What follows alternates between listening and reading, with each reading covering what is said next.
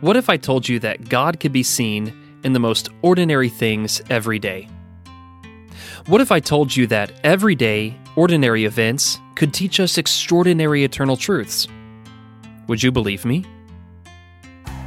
Hi, I'm BJ Sipe, and you're listening to the Set Your Mind Above podcast.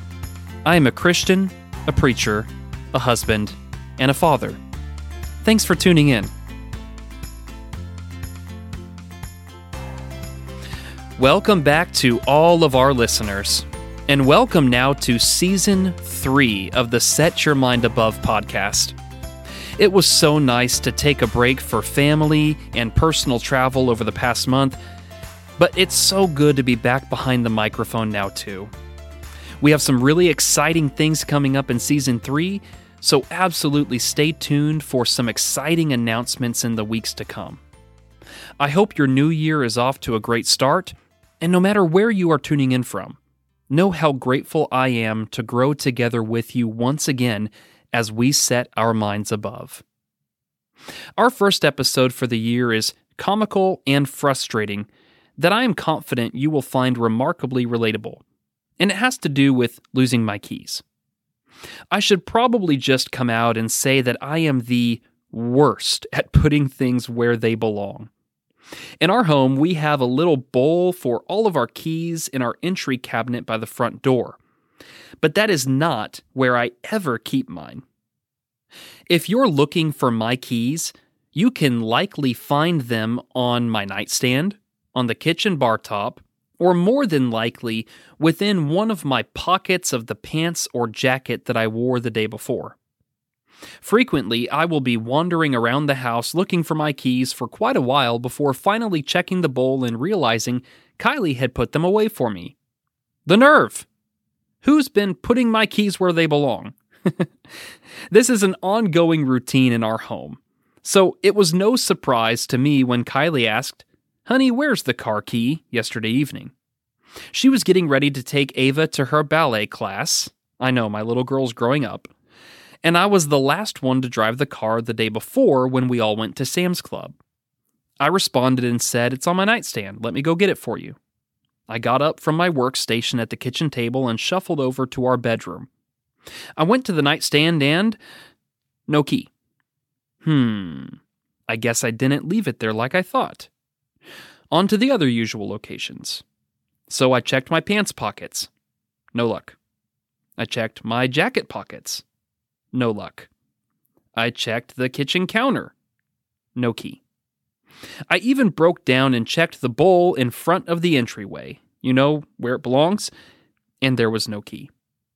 I scratched my head and thought, where in the world could it be? Kylie found the spare and took Ava to her ballet class, and I decided to save my key search for later in the evening so I could have some father and son time with Dane. After a lively hour and a half full of trains, Game Boys, and Blippi, the girls returned home and I resumed my search. I checked inside the drawers of my nightstand. I looked under the bed. I emptied my clothes hamper to see if it had fallen out there. I checked every chair that I had sat in yesterday. After we put the kids to bed, I bundled up and went out to the garage to see if it had fallen out of my pocket onto the floor somewhere or in the car. Nothing. And I can't make this up. I even checked the washer, the dryer, and the refrigerator to see if somehow, by some insane chance, it had ended up in one of those places, which of course it didn't. All in all, I spent about 3 hours looking for this car key. Kylie encouraged me to call it a night, so I gave up in the hopes of getting back after the search before work this morning. Well, this morning rolled around and the kids woke up full of energy promptly a little bit before 8 a.m. I went into their room and started to change Dane's diaper and get them ready for the day, and as I was tending to a few things, they asked if they could play with blocks, and I said sure, they're welcome to pull those out before breakfast. I started to walk out of the room before my daughter's voice stopped me on a dime.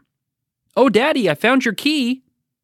I whirled around to see Ava proudly hoisting the lost car key as high into the air as she could, as though she was holding up some trophy that she had wanted her whole life. Honestly, I felt like it was a trophy at this point. Obviously, I did not put the car key into one of their toy bins under their bed. So my son and I had a little chat about not touching Daddy's keys right then and there. But I wasn't upset, to be honest. I was relieved. I had searched for hours for this key, and I was just overjoyed that it finally turned up and returned back to where it belonged. Now let me ask you this. Are you where you belong? That might sound like a strange question if it's taken generically. What do you mean by that? I'm not asking if you feel accepted in your community, in your workspace, or if you enjoy where you're living. What I'm asking you to consider has nothing to do with where you live, work, or how you feel. I'm asking you to consider where you are in relation to the Lord. Are you where you belong, or are you lost? In the Gospel of Luke, an entire chapter is dedicated to exploring this question from the perspective of God. Jesus gives us 3 parables as illustrations in Luke chapter 15 to help us to understand how the Father is seeking after our lost soul and wants desperately for us to come home. The first illustration is from the perspective of a shepherd who has lost one of his sheep. Jesus would teach, "What man among you, who has 100 sheep and loses one of them, does not leave the 99 in the open field and go after the lost one until he finds it? When he has found it, he joyfully puts it on his shoulders, and coming home, he calls his friends and neighbors together, saying, 'Rejoice with me, because I have found my lost sheep.' I tell you, in the same way, there will be more joy in heaven over one sinner who repents than over 99 righteous people who don't need repentance." That's Luke chapter 15, verses 3 through 7. The second illustration the Lord gives is of a woman who has lost a coin. He would go on to say, "Or what woman who has 10 silver coins, if she loses one coin, does not light a lamp, sweep the house, and search carefully until she finds it? When she finds it, she calls her friends and neighbors together, saying, 'Rejoice with me, because I have found the silver coin that I lost.' I tell you, in the same way, there is joy in the presence of God's angels over one sinner who repents." Luke 15, verses 8 through 10. These first 2 parables teach us the very same important lessons. First, the Father is searching for the lost. He is not disinterested in humanity, nor is he unbothered by our spiritual brokenness. You are valuable to the Lord. He knows where you belong, and he wants you to come home. Second, nothing brings the Father more joy than finding that which was lost. You see, in both of these parables, they call for others to rejoice along with them when they have finally recovered that which was lost. Jesus teaches us that there is not just joy in the heart of the Father, but joy throughout all of heaven when a sinner repents and turns back to the heart of their Creator. But what if you're not just lost? What if you've been lost for a very, very long time? What if through your actions you have blatantly spit in the face of God, spurned Him for all of your life, and continued to avoid Him despite His continued pursuit for you? Surely, after you've hurt Him and hurt others around you in your life for so long, there could be no more hope. Could there? This is where the third parable comes in. While too long to read the entire narrative, allow me to summarize.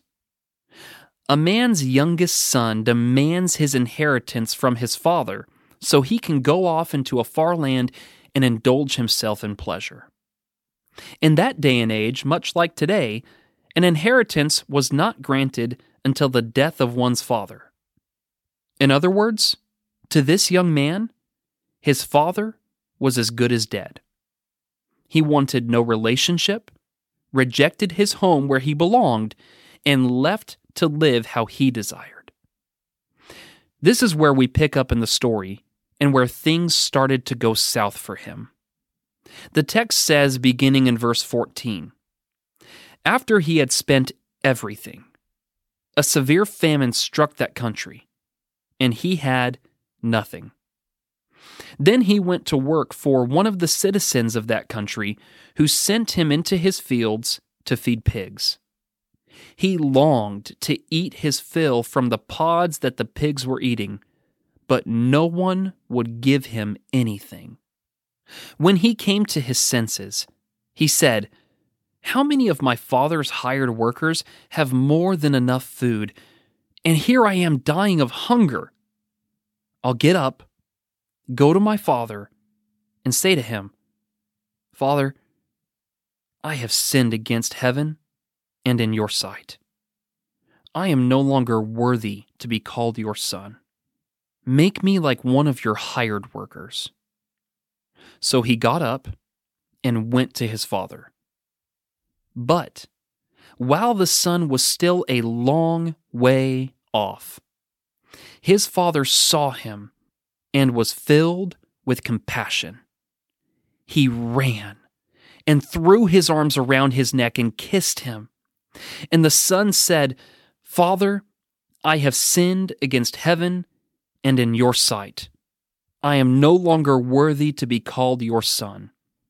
But the father told his servants, 'Quick, bring out the best robe and put it on him, and put a ring on his finger and sandals on his feet, and then bring the fattened calf and slaughter it, and let's celebrate with a feast, because this son of mine was dead and is alive again.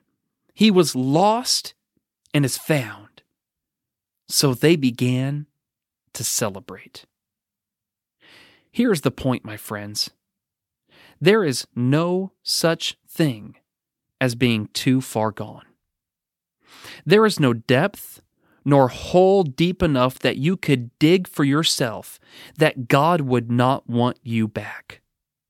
The Father loves you, and He is looking for you day in and day out. Coming back to Him will not bring Him great anger, but great relief and great joy. If you've been lost, it's time to come home. Thank you for tuning in for this week's episode, and I would invite you back every Wednesday for a brand new episode each week. If you haven't already, be sure to find us on Facebook for future announcements and even some special video sessions. If you have benefited from this podcast, share it with someone else that you think would benefit from it also. Until next time, know that I love you, that God loves you, and may we all each and every day set our minds above.